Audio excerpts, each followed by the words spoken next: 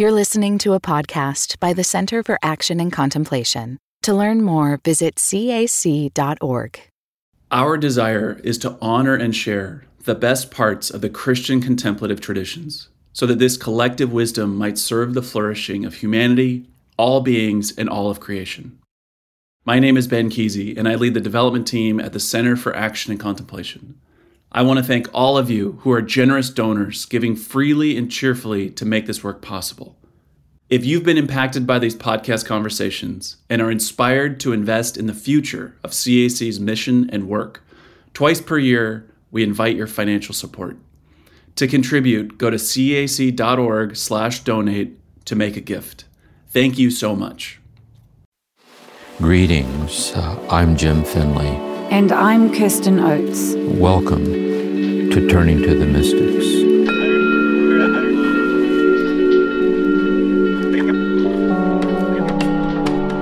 Welcome everyone to this Season 4 dialogue where I'm here with Jim. Hi Jim. Hi.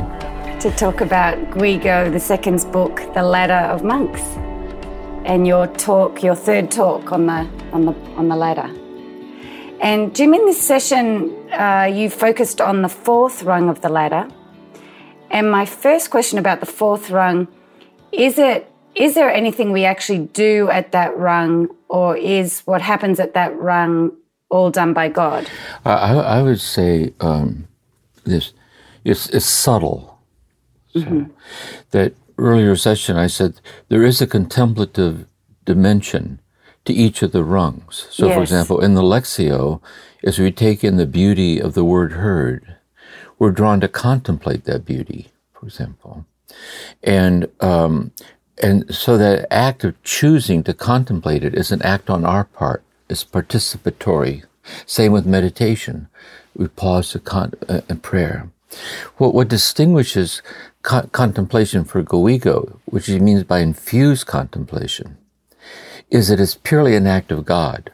Okay. That is, because what happens in the longing is that your finite longings for this infinite oneness, being finite, we can't do it. See? And therefore God, the boundary crossing is God crosses over, and God infinitely gives the infinity of God to us in our powerlessness to reach it. And that's the power of it. See? And then what we do is we experience it.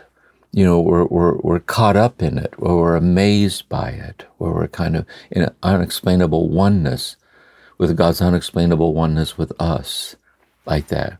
So we're talking about it as an event, okay. And then different ways to discern that event is happening to us, because sometimes it's extremely subtle.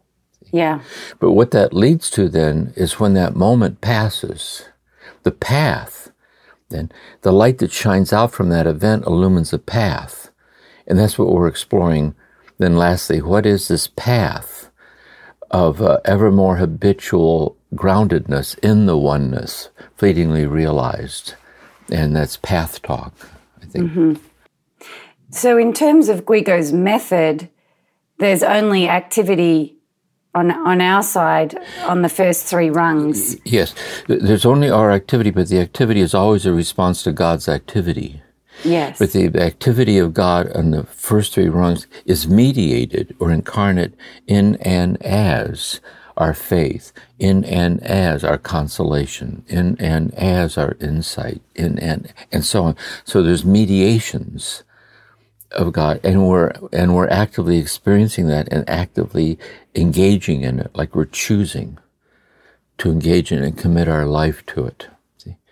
Where in the essence of the contemplative, which is really a foretaste of heaven, see, it's really God acting in us, and the infinity of God as God in an unexplainable oneness. See? And then when it dissipates, we're left with the longing to abide in that. And that's where he picks up with the path. Well, what's that? If there is the path of the ladder that led up to the oneness, and then there is the taste of oneness, then what is the path that's illumined by the moment of oneness realized? Yes. See, how do we, what's that mean to be someone who lives like that? Yes. Yeah. And you said it's the case that contemplatio, that you called it catching fire, Yeah. where God unites with us. It can happen at any of the rungs. Yeah. In other words, the fire happens at any of the rungs at the level at which it's experienced at that rung. So, for example, in the Lectio, it can catch fire, okay? But it catches fire as being intimately moved by the beauty of God personally speaking that to us. I see. God personally communicating to us in our discursive, in our prayerful dialogue with God. It catches fire in that sense.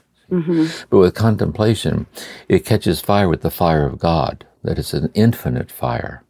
I see. That takes us into itself, like glory. It's a foretaste of glory. Mm-hmm. See, it's just like God in all directions. Yes. And who we are in God. And then when it passes, then we're left with, like, wow. Holy cow. And so, and then we know, having tasted it, we know it's real. Yeah. We know it's real. And it left in our heart the trace of a longing to abide in it. It was very careful to leave. Because having tasted it, we know the poverty or the incompleteness of that which is outside that all-pervasive oneness, intimately realized. And that's the path. Mm-hmm. Yeah. The big point of this book and why you are teaching us about the mystics is because even though it's a massive event in our life, sometimes it's even hard to recognize that it happened. Is that right? Yeah. It's like the interiority of life is infinitely bigger than the exteriority. I mean, the exteriority of life is the universe, the cosmos, see? And our plans and projects, and the world's very, very big. But it's saying that the interiority is infinitely bigger than the exteriority, see? Because it's this destiny for infinite oneness with the infinite, see? Mm-hmm. Infinitely, the kind of shine. But the exterior self that was transcended in the moment, see, when the oneness passes, see, we know not what to make of it. Mm-hmm. Because then we're back to Lectio Divina that's been touched by the mystical, see? And so we're like in the aura of it, see? But insofar as we're still trying to get to it again, to the exteriority, we're back in this very mysterious, later in the text we talk about Jacob wrestling with the angel, that somehow we're in this very subtle, and it's so delicate that it's so hard to even begin to find words mm-hmm. to speak of it, see, because of its interiority like that. Yes. Would you also say, Jim, that because it happens on God's terms, it's counterintuitive to the ego in a certain way? Because the ego wants to have a sense of control, and it's hard for the ego to give up terms to God even. Yeah, see, I would say this. Another way of looking at it would be this. Let's say we could speak first of the unawakened ego. And so the unawakened ego is our reflective consciousness, our human experience. But we're somehow exiled from God's all-encompassing, self-donating presence that is our very presence and our nothingness without God. And therefore, what we're used to is our finite experience of the finiteness of ourself. See, in the passage of time and the circumstance, I spilled the coffee and I'm late for the meeting and I want to have lunch and I have to say this to so-and-so. There's all that's real. But because it's a realm, we're attached to it. Because it gives a semblance of a kind of control. Because it's a kind of a familiarity. We know our way around the closed horizon of the finite. So then when we're touched by the infinite, it's counterintuitive. See, because it means the ego, and being so transcended, has to yield over its claim and having the final say in who we are. See? But we know to give into it, it's based on fear. See, the ego has a hard time believing it can be vulnerable and safe at the same time. See? And so how do we gently learn this love that instills this trust of being surrendered over to the unexplainable? That's taking us to itself unexplainably in our heart. And that's the subtlety Yes. It's very, the delicacy of it. Yes. Yeah, it's interesting when you talk about that story of Jacob, because it's trying to show that delicacy in a very big way, but ultimately what that's showing and describing is happening inside in a very kind of subtle way. Is that right? Yes. And another way we were saying in an earlier session too is that this is then incarnate in married love, or it's incarnate in parent and child, or it's incarnate with one's grandmother or grandfather, or incarnate with the way of the artist, the way of the poet. That is to say that there's the welling up of a gift which can only carry you away into the richness of itself and your willingness to surrender to it. So in the surrender, then you can tell when the person is speaking out of the surrender, which is the eloquence of the poetic. Do I mean? It's the eloquence of the aesthetically beautiful. Mm-hmm. But as long as the person tries to stay this side of it, it's crafts. It's a replication of a certain craft. You can replicate it. And so this mystery we're talking about is somehow built right into life itself. Mm-hmm. We're touched by something. What will become of me if I surrender to this? Yeah. But what will become of me if I don't? That the price paid for the half-lived life is bitter. And tasting them. Yet there's that in me that's afraid to surrender. Mm-hmm.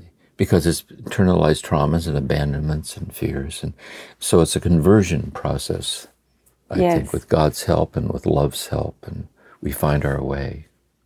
So these tastes we get in marriage or as parents or in our work or in our artistry, are they the contemplatio? Is that what Guigo's referring to as the contemplatio? Is it just pointing to that? I would say this. I would say that in daily life, these incarnations in marriage and parenting and solitude and nature and so on, I would say they're foreshadowings or intimation of the contemplatio. You know what I mean? Like the alluring hint of a kind of shining, where the experience with the beloved or the child, whatever, is translucent to the divine. Mm-hmm. Then, but once the enlightenment has occurred, once the oneness has occurred, then we're able to recognize the fullness of God's infinite presence in the ordinariness of the beloved's presence, the ordinariness of the child's presence, and the ordinariness of our presence. And I think that's the difference. I see. Is what you're saying that just like the Lectio, the prayer and the meditatio can catch fire in a certain way, once the contemplatio's happened, we experience all three of those differently. It's the same as a parent or a spouse. At any moment, a contemplatio moment might happen, and then I might experience being a parent or being a spouse differently. Yeah. Yes. I think this is what Guigo means when we reflected on the passage, where he says that when the moment of oneness passes, we're not to plummet, out of the richness of the moment, like a free fall into nothingness. Although that can happen, we can experience it that way. But I use this image of falling backwards in slow motion, So we fall out of the oneness, but I say, but we fall into what? We fall into the Lectio. We're just sitting there in our living room with the scriptures open, whatever. But then it's different, because now we know at any moment the simplicity or devotional sincerity of the Lectio can catch fire. Mm-hmm. And even deeper, we know in our heart that the very ordinariness of the sincerity of our Lectio is the fire of God, incarnate as the ordinariness of our simplicity sitting there. See, I think that's the habituated mystical state, really, when we sense that. I listened to a singer be interviewed over the weekend, and she said, it's so funny, I'm nowhere near as wise as my songs. Like, I'm just not as wise as my songs. And sometimes I say things in my songs that I would never say out loud. So she'd had, family members listen to the song to share what was on her heart. And she said, we could never have that conversation, but they could listen to my song and cry, and I could write the song and cry. And in a way, the fact that we'd both done that was a healing experience. Yeah. See, that's why I think the poet, when they're in the stream of this, it isn't just that we're surprised by the beauty of it, but the poet was also surprised, because it was the qualitative richness of it is a gift.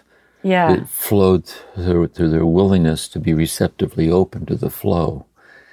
And the same with, it's really the creative act, kind of participating in the creativity of God. Really. Yeah. This reminds me, I think it was in the introduction when we talked about Guigo's hidden life and how that was relevant, and you talked about this idea of the hiddenness of God and that we can kind of experience things arising from the hiddenness of God. And is that am I getting close to what the poet experiences? Yes. Let's say, or the person, or whatever. Yeah. Let's say, yes, that the Guigo, like Thomas Merton, or Teresa of Avila, Julian and her hermitage, they were called this very unusual vocation to solitude, as a deep communion with God, in communion with the whole world, like the hidden ministry, this fidelity that touches the world. That. But we don't, 99.999% of us don't live in cloistered solitude. We live in the world. But there's a lot of aloneness in the world. I mean, there are people who live alone, people who are widowed, there's aloneness. But what we're saying here, there's another kind of aloneness, solitude, and it's this, is that as I walk this path, or as I seek to be faithful to the stirrings of my desire to be ever more this, there's something that the closer I get to it, the more and more hidden it becomes. Or put it another way, the me to whom this is most immediately given is hidden from me. See? It's like reflected out, where I'm aware of the aura of it. But the aura is a kind of outflowing of an innermost oneness that's hidden. And I think that's the difference. See, on this earth, it's that way. So it's real and deep, it's subtle and obscure. See, I think I look on it as an obscure clarity. See? So it's a foreshadowing of glory. When we pass through the veil of death, see, all is, it's infinite openness. So it's that very infinite openness, that celestial openness, that is already secretly present in us, secretly. See? And we're called to live that way in the world. See, to be present to the world. And then that heightens our sensitivity of then seeing this in everybody, which then becomes the imperative of social justice or compassion or mercy or sensitivity like that. I think in the introduction you talked about how we could even focus on our breath and be asking the question, where does it come from? And from a hidden place. And I just wanted to ask, because if I was to ask a doctor, they might tell me it comes from, the lungs doing this and the heart doing that. And so how can we use the breath as getting us to this sense of hiddenness? Yeah. Let's say, first of all, the physician would say that, and the physician would be correct about the diaphragm and the circuits of the brain that control the breath, the autonomic nervous system, and all that's true. It's anatomy and physiology and science, and then the medicine that deals with the treatment of disorders and that. See. But I think I used this image, I can't remember, this long-time friend of mine I went to the doctoral program with, I just talked to him on the phone yesterday, is that when their first child was born, his wife, for the first time after delivering the baby, went out alone to go shopping. And so he was alone with his newborn infant. And he was lying on the sofa, and she was on his chest, and she was asleep, and her mouth was up against his ear. And she was breathing, and he started crying. Oh, wow. See, that's not physiology. See? He said, well, of course, your tiny little diaphragm is doing this and this and this. And what's wrong with me? reaching for a Kleenex, like, geez, it's like, get over it. See, because it's the immediacy of the emergence of manifested presence. See, from whence does it arise? And it's God. See, God breathed into Adam the gift of life. And so God's breathing into it in a self-donating act. God's exhaling God, see, and giving out, which we receive in our inhalation. See? And we can be touched by that. See, and by the way, so meditative practices that focus on the breathing are to help us liberate ourselves from being so bound up in reflections and thoughts to be in the primordial simplicity of the breath. See? And then the breath has a depth dimension to it, so it can become the doorway into this realized state. And later when we look at the cloud of unknowing, we'll see that too in the use of a word, or in the Jesus prayer, the use of a word. It just grounds it. He says, where you take everything you know and you bury it in this one little word and stay there. See? And really these are strategies that invite this state, you know, this awakened unitive state all these mystics are trying to help us with. And that state is that deep interior place you were just talking about that's connected to God. That's exactly. Already one with God. Already one with God. And then we see that really it isn't in this state that more was given to us, but we fleetingly glimpse what is the infinite mystery of every moment of our life. You know, just the sun moving across the sky is this, you know, the slant of light across the floor, watering the houseplants, getting up out of a chair, you know. Everything is unexplainably the manifestation of the manifested presence of God, which is Christ consciousness, which is God consciousness. Turning to the mystics will continue in a moment.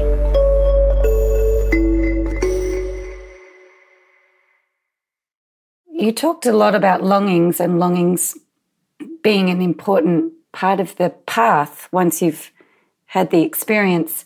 So I'm just wondering, for people listening to the podcast, myself included, I have a deep longing to pursue what you're talking about. When you speak of it, I long for it in my heart to experience it.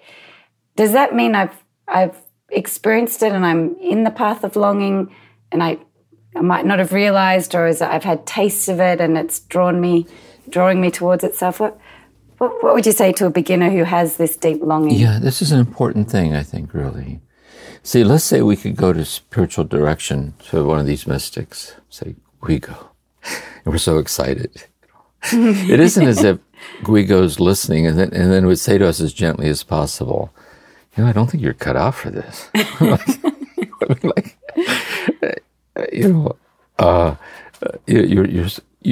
You're so far away from it, you don't even know how far away you are. I don't think this is. They wouldn't say that. But what they would do is meet you in the sincerity of the very question that you're asking. Because it's never other than the intimate immediacy of that. That's the thing. That's why I use this image of where Lao Tzu says in the Tao Te Ching, the Tao like rains down, and the water seeks the lowest place, nurturing all that lives. See? So it's never anything other than the sincerity of your desire to be stabilized in it. And in some mysterious way, the infinite fullness of God is fully present in the simplicity of that sincerity. I see. I think that's why we're so moved by the presence of children. See, we can sense this in them. See, there's a plenitude that shines out from their charmed ineptness. Yes. To articulate. And I think it's how God sees us in God's presence. And so if we just stay there with the sincerity and then keep leaning into it and see where it takes you. Yes. Because otherwise we get this weird notion that there's this thing called mystical union.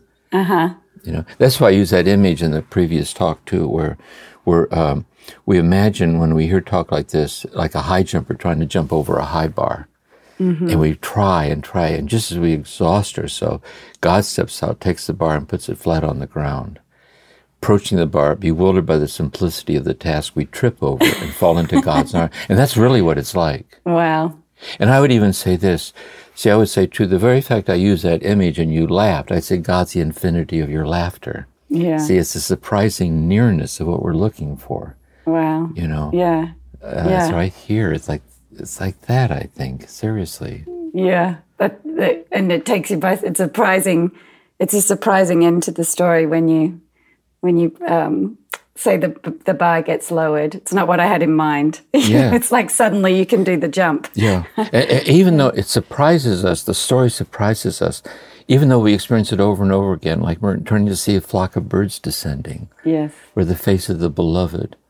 We're waking up in the middle of the night, it's raining. We experience this over and over again. Like it washes over, but it's so sublime and non-impositionally, pervasively present.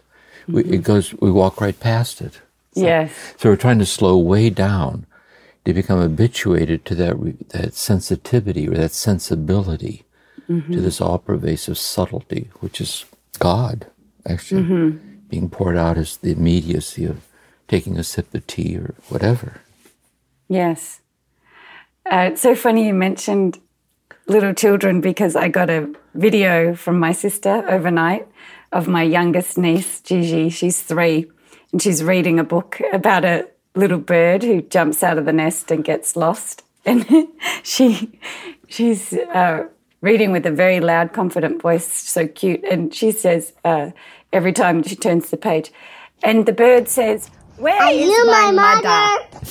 He shouted. Yes. Are you my mother? Yeah. No, I'm a chicken.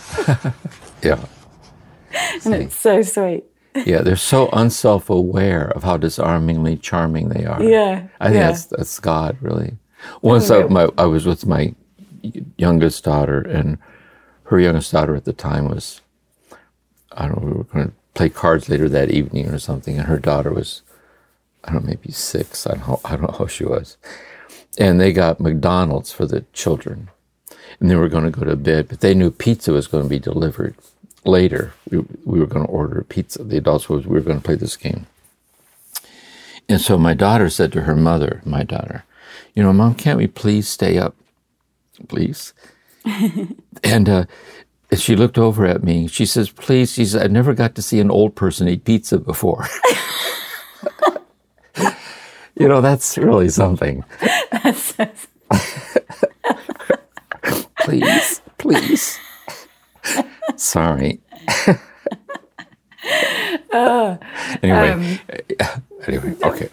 Well, when you were talking about the longing and the children, it made me think, Gigi, are you my mother? That we're walking around saying, are you God? Where are you, God? That's really true. Yeah. No, it's really true.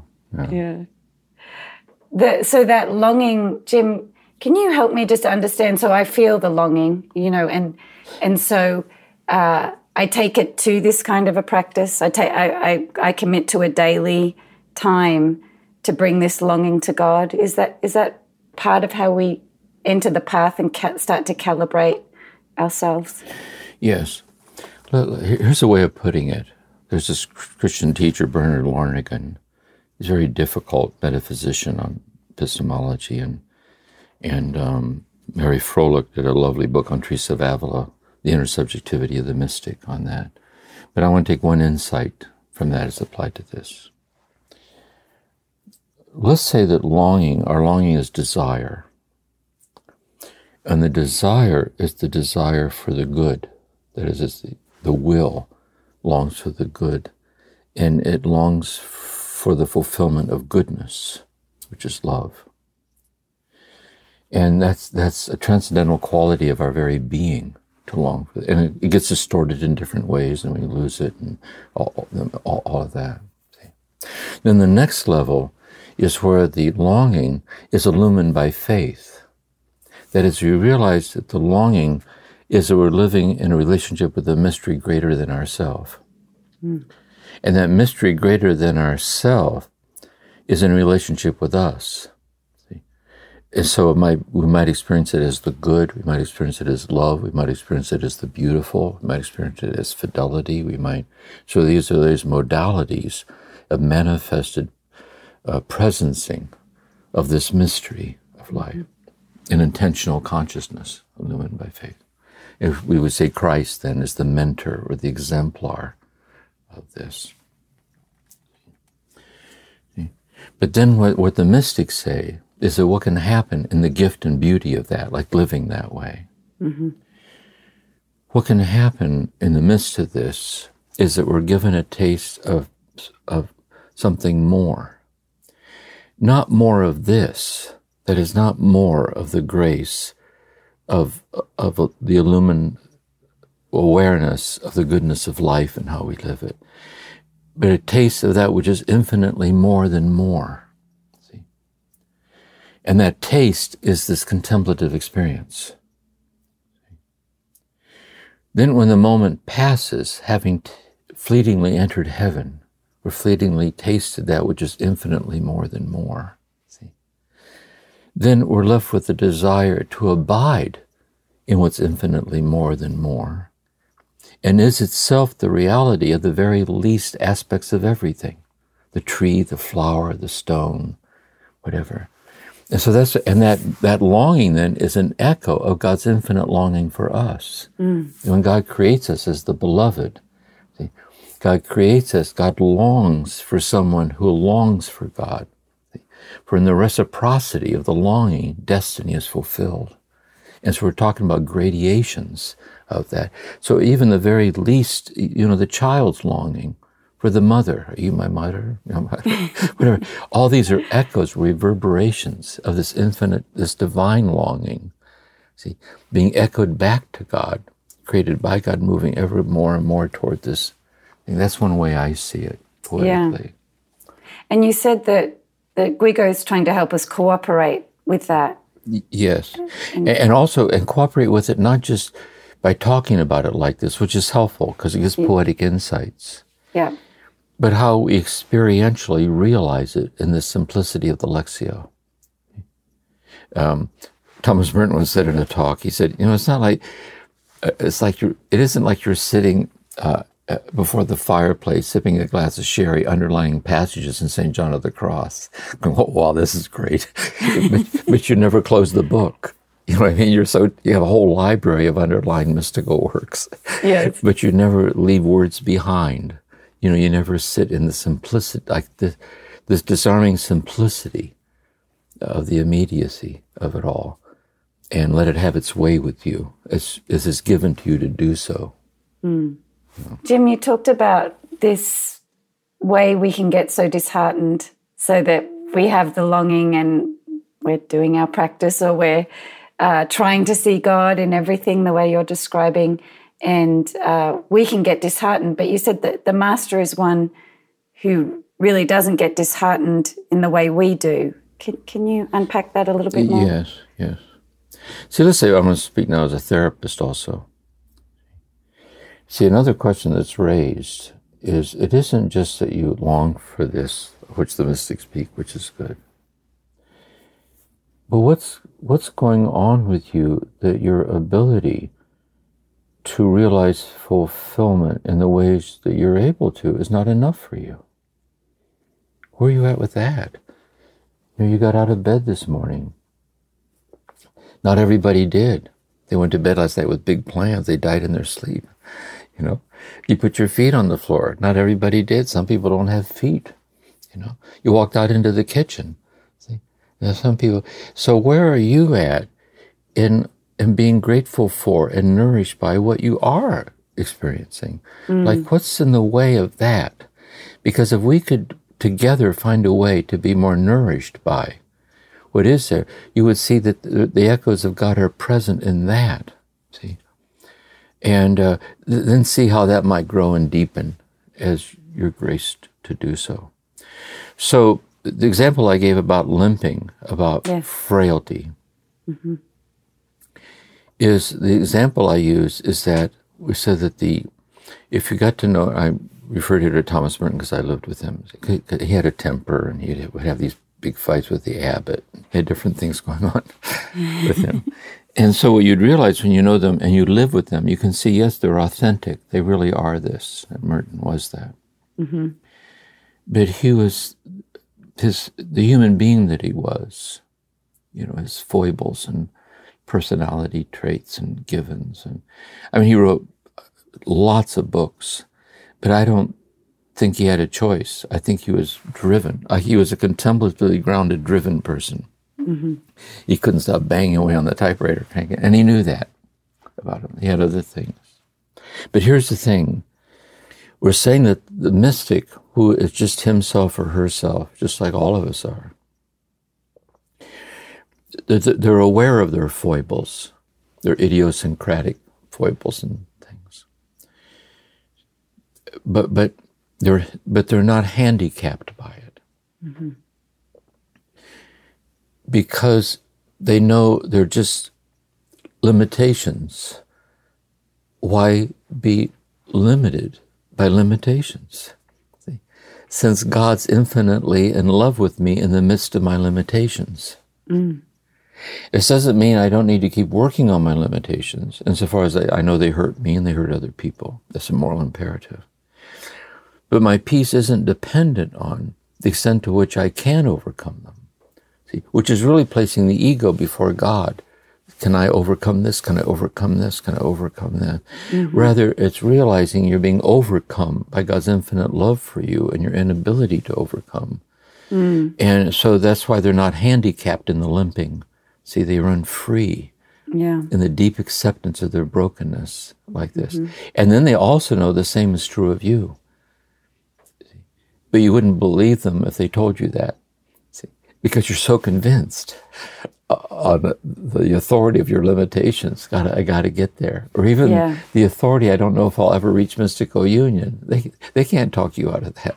It's just mystics don't argue. They join you in your concerns. They walk with you and wow, I can tell this is hard for you. But you know something? I think what really matters, it isn't just you're longing for something you don't think you'll realize. What's more significant is you long for it. Mm. You're touched by it. And because you recognize it. And we only recognize what in some way we already know. Because if you didn't already know it, you wouldn't be drawn to it. And I think that would be a good way to start. See, I think that's where the mystics go. They go to the sincerity of the longing. Mm-hmm. Is itself what we're looking for. But we have to be very patient and open and, to be attentive to that dimension of things. Yes. That makes sense. Yes, that balance of working on yourself and working to be more connected to God and a more loving person, but the balance of knowing you're already fully loved just as you are, even as you're working on noticing and working on things. That's right. And that's why I think too, like say a grandparent or a spouse or anyone a loved one who's dying. And they're very childlike in a way. It's amazing how the circle repeats itself. Mm. And as you're with them, present with them in their deepening limitations, they become all the more disarmingly beautiful to you for the presence that's shining out through the limitations that are actually powerless to in any way limit how unexplainably precious they are. That's why I think this Elizabeth Kubler-Ross on the stages of dying, acceptance is the gate of heaven. That the person in acceptance is dying a mystic. It's like free from the tyranny of death in the midst of death. Mm-hmm. So now we're saying, wouldn't it be great not to wait to the last minute to become that? Wouldn't it be good to start now? Yes. To knowing how disarmingly precious you are in the intimate immediacy of the patterns of the day and like that, Yeah, that's beautiful. So accepting ourselves and our circumstances in God, while still working on the things that cause suffering or disconnection. Yeah, and I think that's what Jesus meant. This is so much at the heart of the gospel, really. See where Jesus says, you have eyes to see, but you don't see. That is, there's your God-given capacity to see the God-given godly nature of each passing moment of your life. See? And you don't see it. See? And this is the source of all your sorrow. This is the source of all your confusion. This is the source of... And so this quickening of awareness through love, this light shining through, is something so unexplainably present all along we didn't recognize it. And we can get acclimated to that hidden light and learn to work in that register or that realm. Yeah. And I want to revisit the practice you offered us earlier, which is to just be more attentive to our own lives and where this might be arising in the simplicity or the pain or the love that we're experiencing. Yeah, something that's occurred to me sometimes. I talk to people, they'll say they meditate and they have a racing mind. And by the way, there are some people, for different reasons, hyperactive things and different things can be going on with people. And they're better off with Lectio or reflective prayer rather than wordless prayer and so on.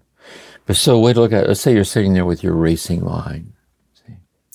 The idea isn't to try to stop your racing mind.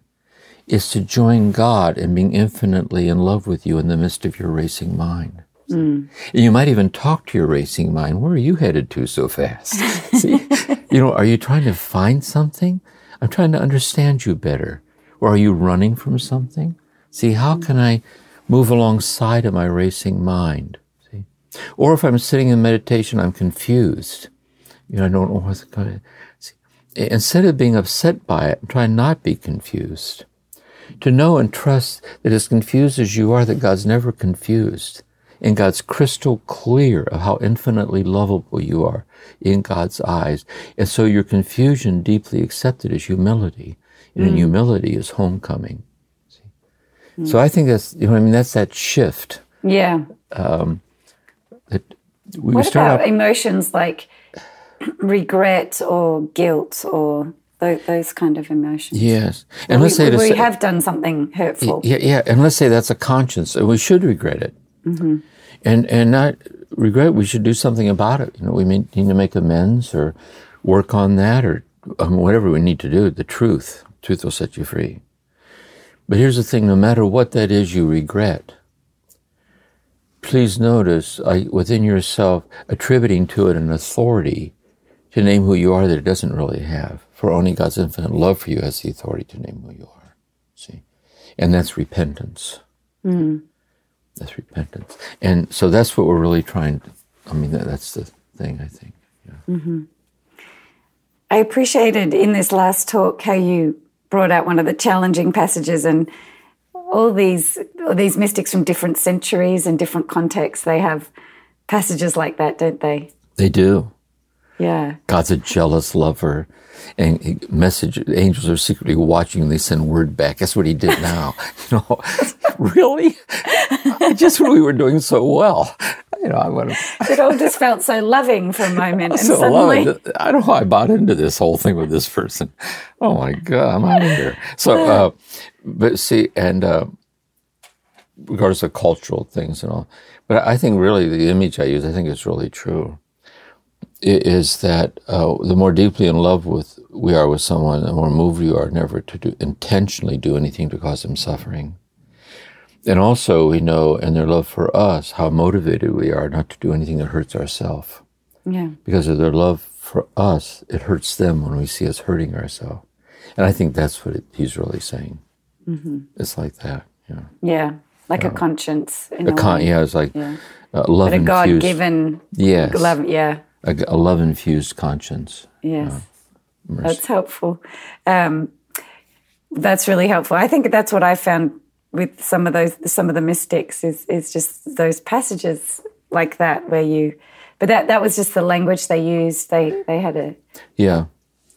And there was a cultural thing there, I think, in the spirituality of the time and so on. There were certain things where, in a way, they meant exactly what they said. They had this idea that was so. But when you really look at the purity of the mystic as mystic, and the truth of the gospel, I think is clearly more, I was giving a talk once in Findhorn, Scotland, and someone at the talk said, it says that Jesus wept, but it never said that Jesus laughed. And I thought, that's right, it never says that. But I said, I'm sure that he did.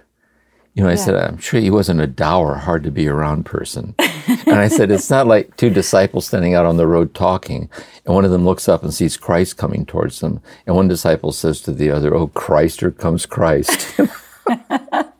It's not possible. You know what I mean? I think he was serious, but very present. Mm-hmm. But he went to weddings and funerals and walked with people, but it is an interesting observation. It really is. That he wept. And please, it was a nice insight. But I'm sure he did laugh. Yes. Yeah. Last question for today. Just reflecting on the point you made that it's hard to find someone to talk to about these things. And I mean, it's just hard to talk about them in general, but especially as a beginner who's really longing for something, and it's really even hard to articulate. I even find in these dialogues your poetic words and then my kind of questions come crashing into the poet. Well, that's not true. I don't experience it that way. But it's hard to explain the stream you're in when you're talking about these beautiful things. It's hard for me to find words for that stream. Mm. Let's say something about that. It was very nice word to end on words. Let's say that we're taken by this. I guess anyone listening to this series is taken by it. That's why they listen to it. And I think anything that we're taken by, especially anything that we think is particularly beautiful or important, there's a natural desire to want to share it with somebody. See? And or also because we know we're subject to self-deception, to find someone who can offer some help or guidance like this. And a lot of times, that's not there. Merton told me this once in the monastery. We were having one of these talks about this, and he said, once in a while you'll find somebody with whom you can talk about such things. He said, but they're hard to find. Mm. And he said, that's your solitude. See? So I think aloneness or solitude.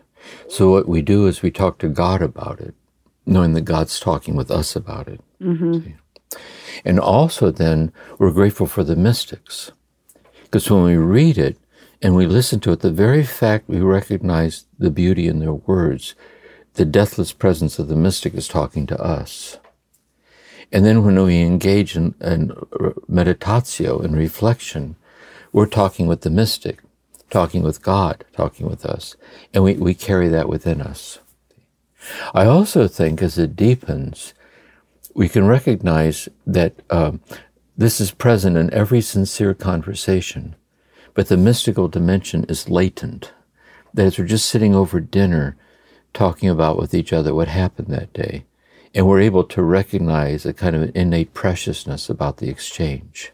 Mm. But we can't say to if we know this person that we're with isn't tuned into this, we don't say, "Oh my God, do you realize how mystical this conversation is?"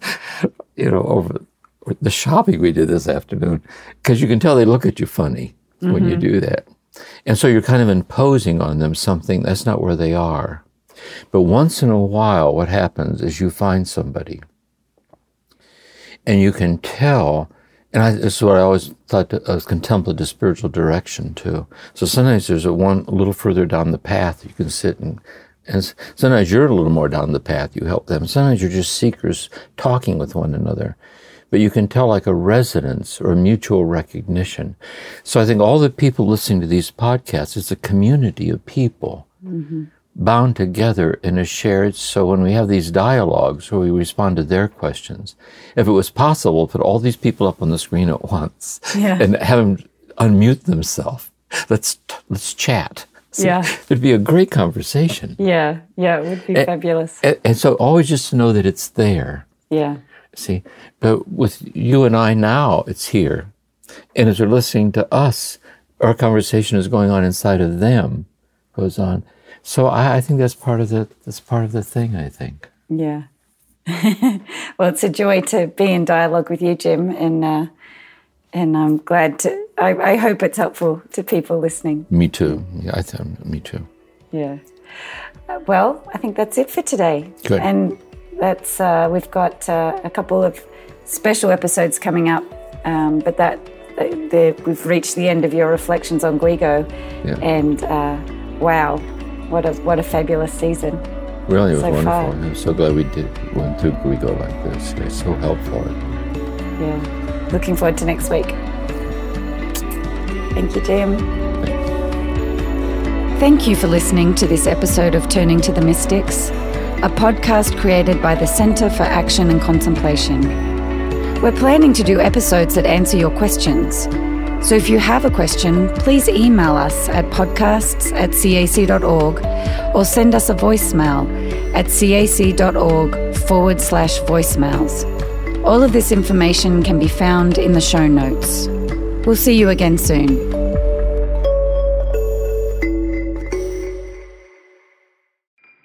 Do you feel called to walk a more contemplative path? The Center for Action and Contemplation is an educational nonprofit supporting the journey of inner transformation. Our programs and resources will help grow your consciousness, deepen your prayer practice, and strengthen your compassionate engagement with the world. Learn more about our resources, such as publications, podcasts, email series, and events at www.cac.org.